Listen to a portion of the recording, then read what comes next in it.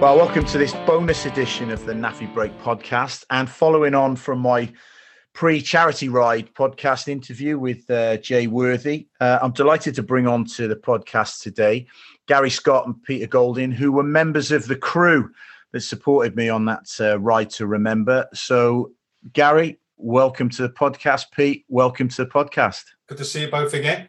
Yeah, and nice to be here again. And without having to get up at 4 o'clock in the morning, which is the added bonus that we've all had to readjust to.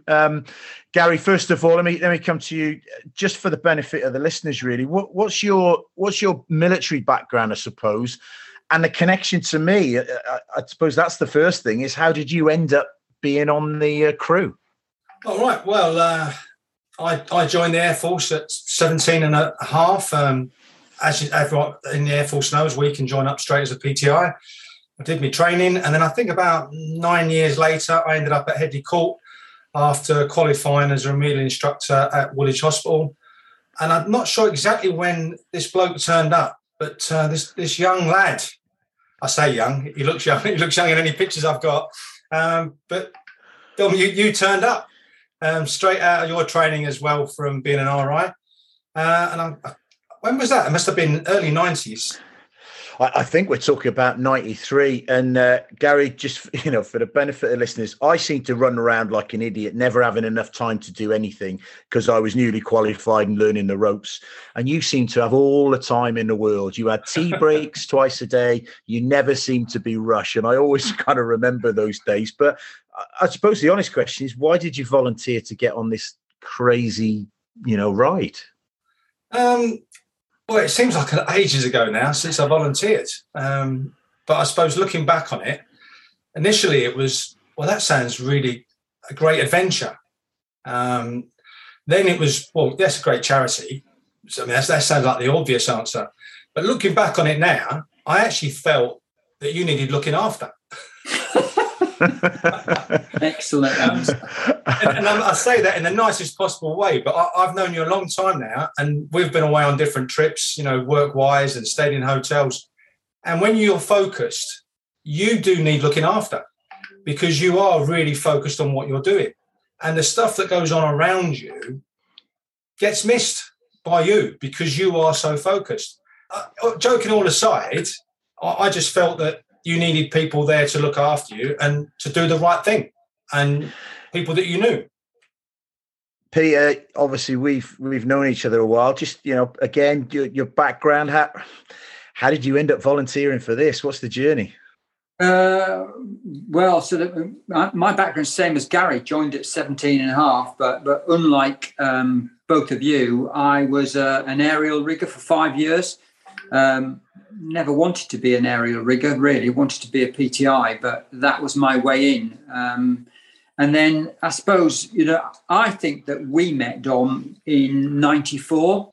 Subsequently, I've kept track of your career. And then, was it 5 years ago when we did the PTI ride to School of PT? And I talked you into doing that. And I said, oh, don't worry, Dom. We're only riding at 15 miles an hour. And Kevin's told me that's all we're doing. And that was a fateful day. And I suppose I've wanted to look after you ever since because I felt it was I was the reason why you had such a bad time because I was the one that told you it would be all right. And it wasn't. Yeah, and I suppose that was my first foray into long-distance cycling. I wasn't a cyclist at the time. I just thought, well, I'll do this as a bit of a charity thing. 5 years ago, it was that I started riding a road bike, and you're right, it was a torrid day. But, as I've said in the previous pod, that was the trigger point, really. And, you probably did owe me one from that day, but I did. Yeah. But listen, you guys came onto the team, and you were in one particular team, and just again explaining.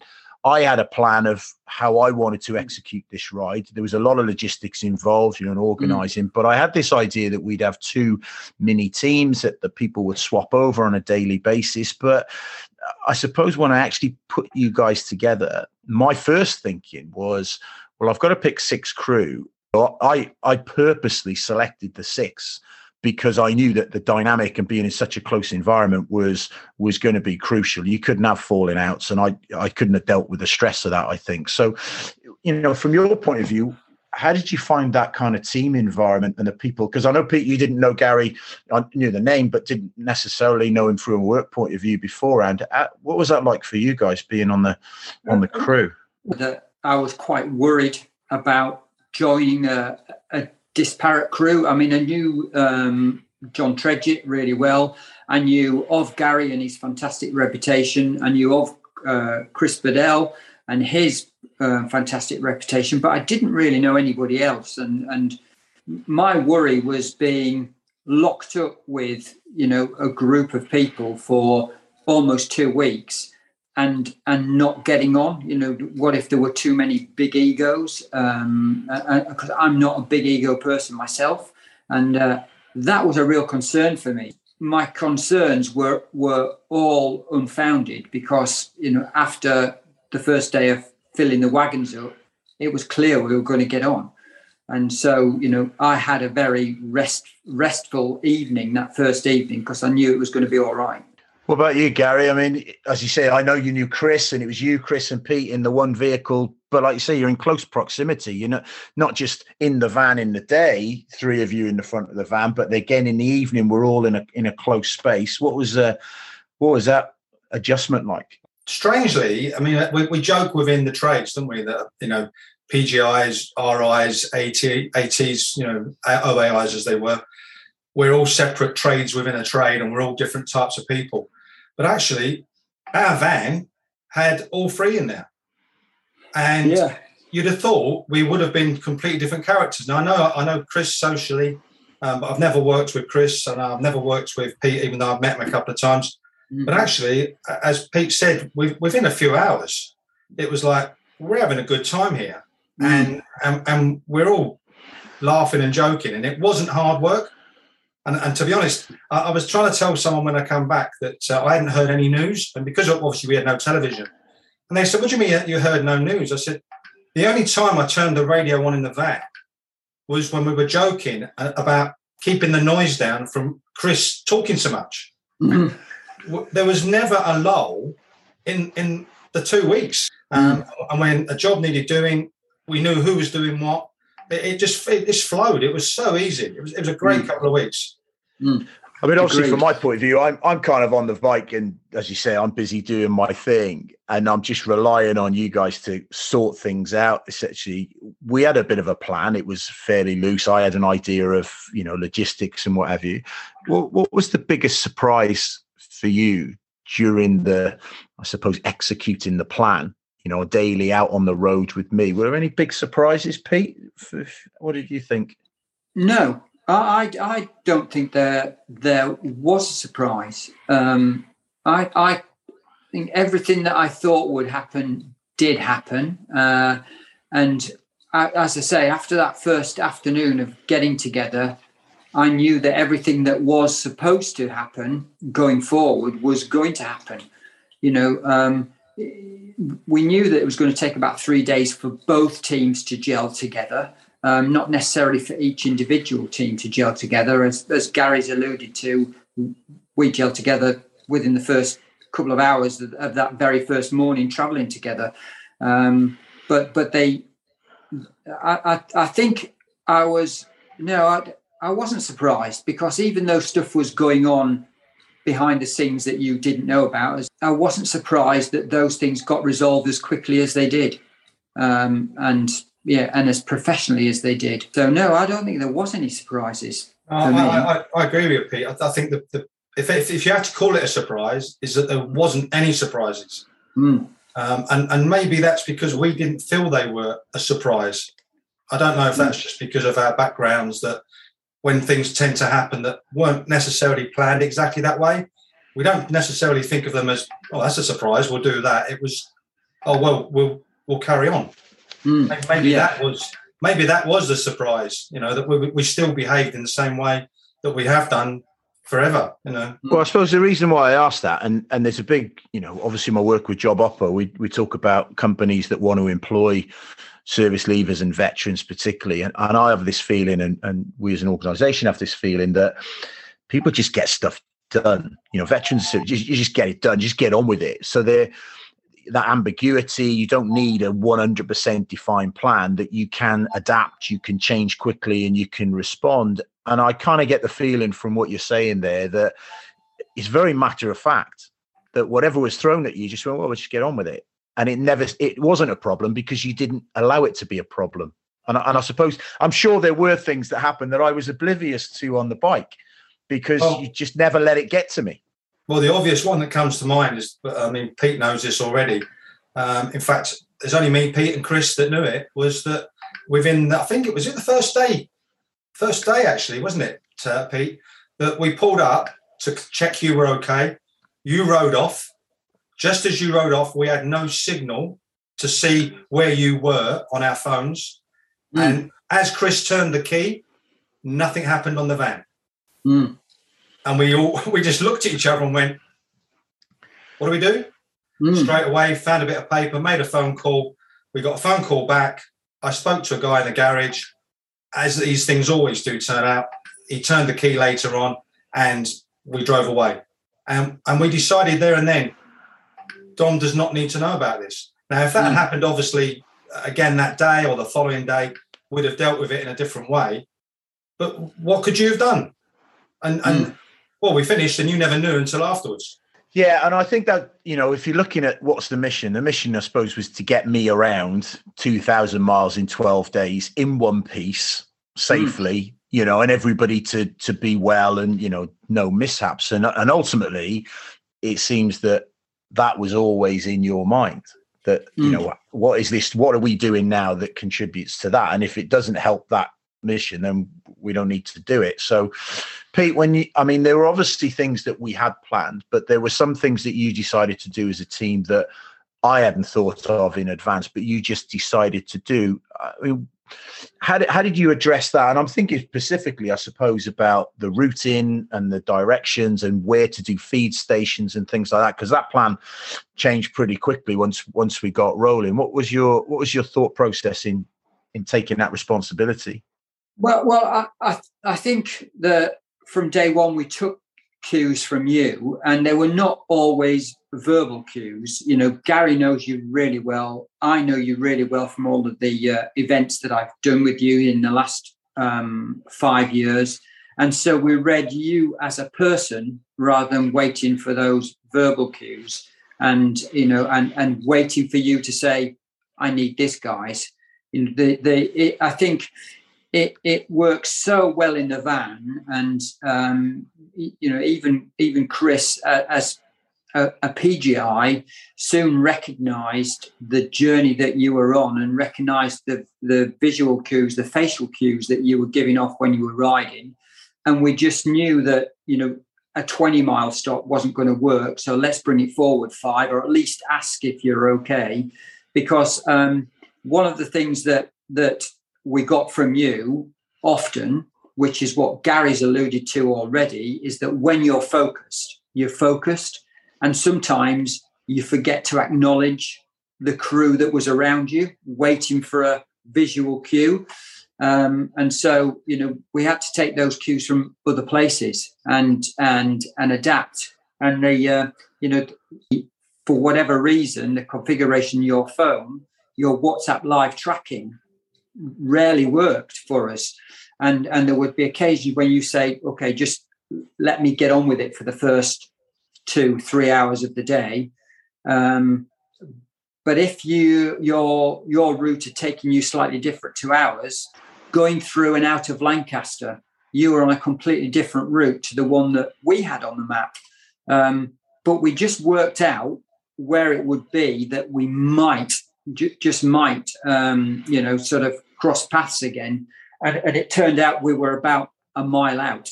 We were a little bit further west at the time than you were, but we were only a mile away from you when we did get comms.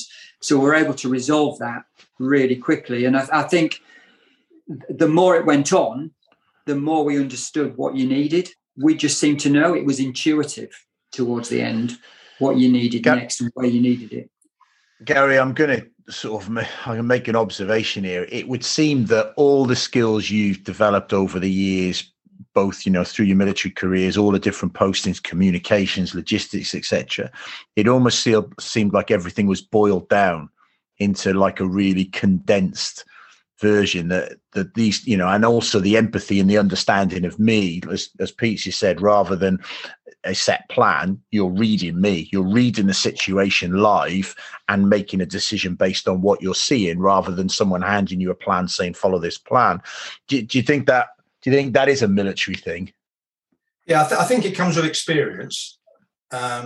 Just working with people. I'm sure, Chris is not here, but I'm sure Chris, when he had people in the door on a hook, he didn't just chuck them out. He could read people, because he had the experience standing there.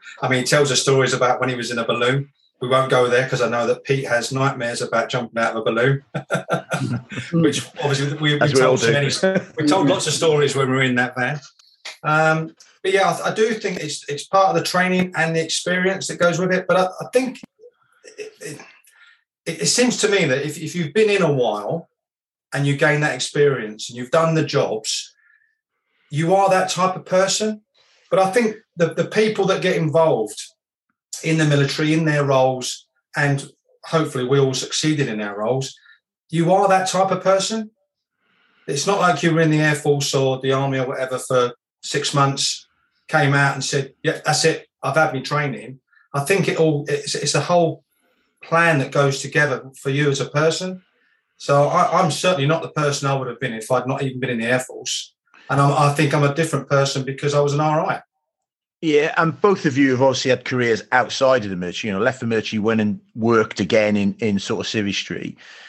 Can you see any obvious advantages of it being a team of veterans? Because obviously that was my choice. I wanted to pick people who knew me, that I have a trust element in. But were there obvious traits that you think we wouldn't have had that if it was just a random bunch of volunteers that we kind of pulled from anywhere? I think what you got from your team was adaptability. And having worked in the private sector, I think that's what you don't come across often enough, are people that just go, oh, this isn't working, let's do something else immediately. That they or take a decision to do something else, or go and speak to somebody and get something else done. And I think that's what came across in spades with both teams, was how adaptable we all were. And that's when, when Dan came in and Brian left us, the team adapted to Dan, who brought a different dynamic altogether to the one that we were used to with Brian. Invariably, you're going to get people who, we've used that word dynamic, but are good in dynamic situations where you need to be adaptable, where you need to change your plan, where if you see that something isn't going right, let's do something different. I think to add to that, Dom, it was the trust as well. The fact that I knew, it wasn't questionable that I knew that when certain jobs were going on, that other people were doing their bit.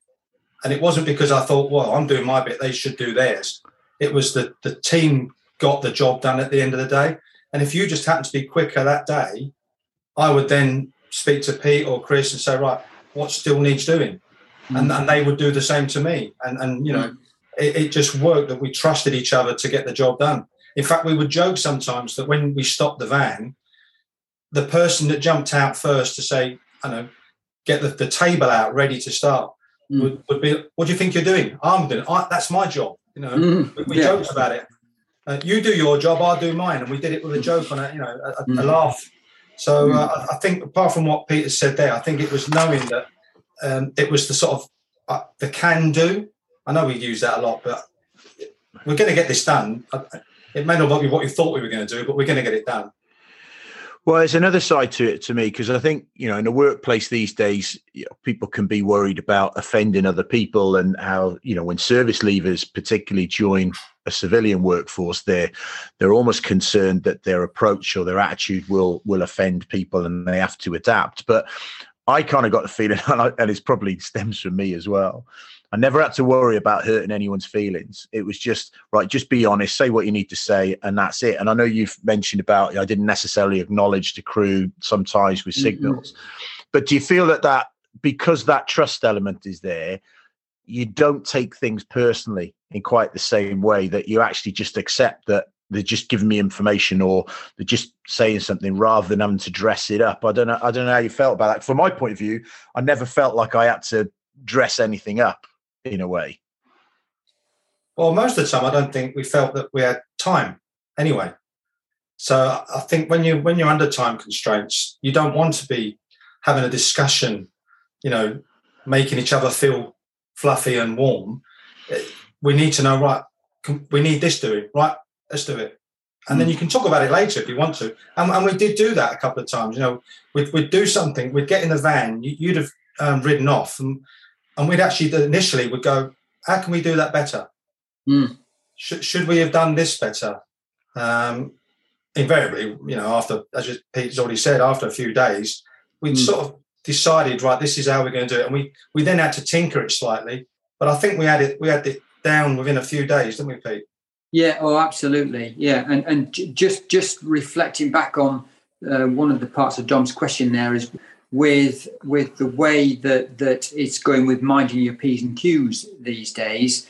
But yes, you do have to mind your P's and Q's about how you're speaking to people. But if you develop a strong bond in a team and using the veterans as a really good example, is that they do develop strong bonds. And once you've got strong bonds developed, you can tell people how it is without offending them. And I think that's what, certainly in our bus, Gary said that we joked about it, but actually we joked about it in a serious way quite a lot of the time. And actually the message got put across and there was never a cross word. Yeah. And I think that's what you get from people who've worked in the dynamic environment. They go, right, yeah, okay, he means that, or she means that, I better do it. Yeah, I got two kind of final things to put on. One, I'll ask you both the same thing. If you had to pick a highlight, as in something to make you smile or was like really good to see during that trip, Gary, would you pick out one part of the trip that you'd say that was really good? I hadn't experienced that before. That was great. That's really hard. I mean, I know when we've been on different trips and when we're in the service and you go on expeds and you have these nice tours, and I've been away with rugby team, football teams and basketball teams, been to great countries, and they have been a highlight. But actually this trip had lots of different highlights for lots of different reasons. So I understand why you're asking the question, but I think it's really difficult to answer this time. I'd have to say when we went to Scotland, it was the views, great views. We met up with some people that I hadn't seen I couldn't even tell you how long since I'd seen them, but it was like I'd just only seen them the week before when we actually met again. On the way down, we met more people at different rugby clubs that we hadn't seen for years. So they were highlights for me that during that trip, it all came together. So I'm sorry I haven't really answered your question, but I don't think there was one highlight. Pete, what about you? Well, yeah, I mean, I could say exactly the same thing as Gary, but for me, the highlight has got to be getting you to the finish on time and intact, and then feeling your raw emotion when you realise what you'd achieved from where you'd started 5 years ago. And I felt that emotion, and we had a really big hug for what felt like an age, and I whispered in your ear, I can't speak, and I couldn't speak because I really felt your emotion, and for me that was the absolute highlight. There were many others, but if it's pick one, that's the one. So, honest question now, would you do it again? In a heartbeat. Yeah, I would do it again, and we've already decided that we need to do things differently. Yeah. Typical veteran already working out, right, we could do that differently. Yeah, Yeah. So we need a better organised van, and I mean the back of the van, the storage in the van. Yeah. All the little logistics. I think from my point of view, and an observation is looking at how people adapt to very little sleep, because ultimately we're talking about long days, 4 a.m. until 10 o'clock at night, and that's not just me, that's the crew as well. That dynamic of getting on, but actually finishing the task and getting the task, putting that as the priority, and that, from my point of view, as the one who's out front on the bike, that was never in doubt. And I think, from looking at what values that service leavers and veterans would bring to employers, it's the stuff that's almost not written down on the job description. The job description was get me to the end in one piece, feed me, water me, do all that sort of stuff. But all the extra bits that you just took responsibility for or added, which hadn't been thought of, I didn't need to tell you to do those things. You just kind of work that out. So, I think for anyone who's thinking of, should we employ a veteran into the business, this is the stuff you get. Exactly. Yeah. But it wasn't all about you.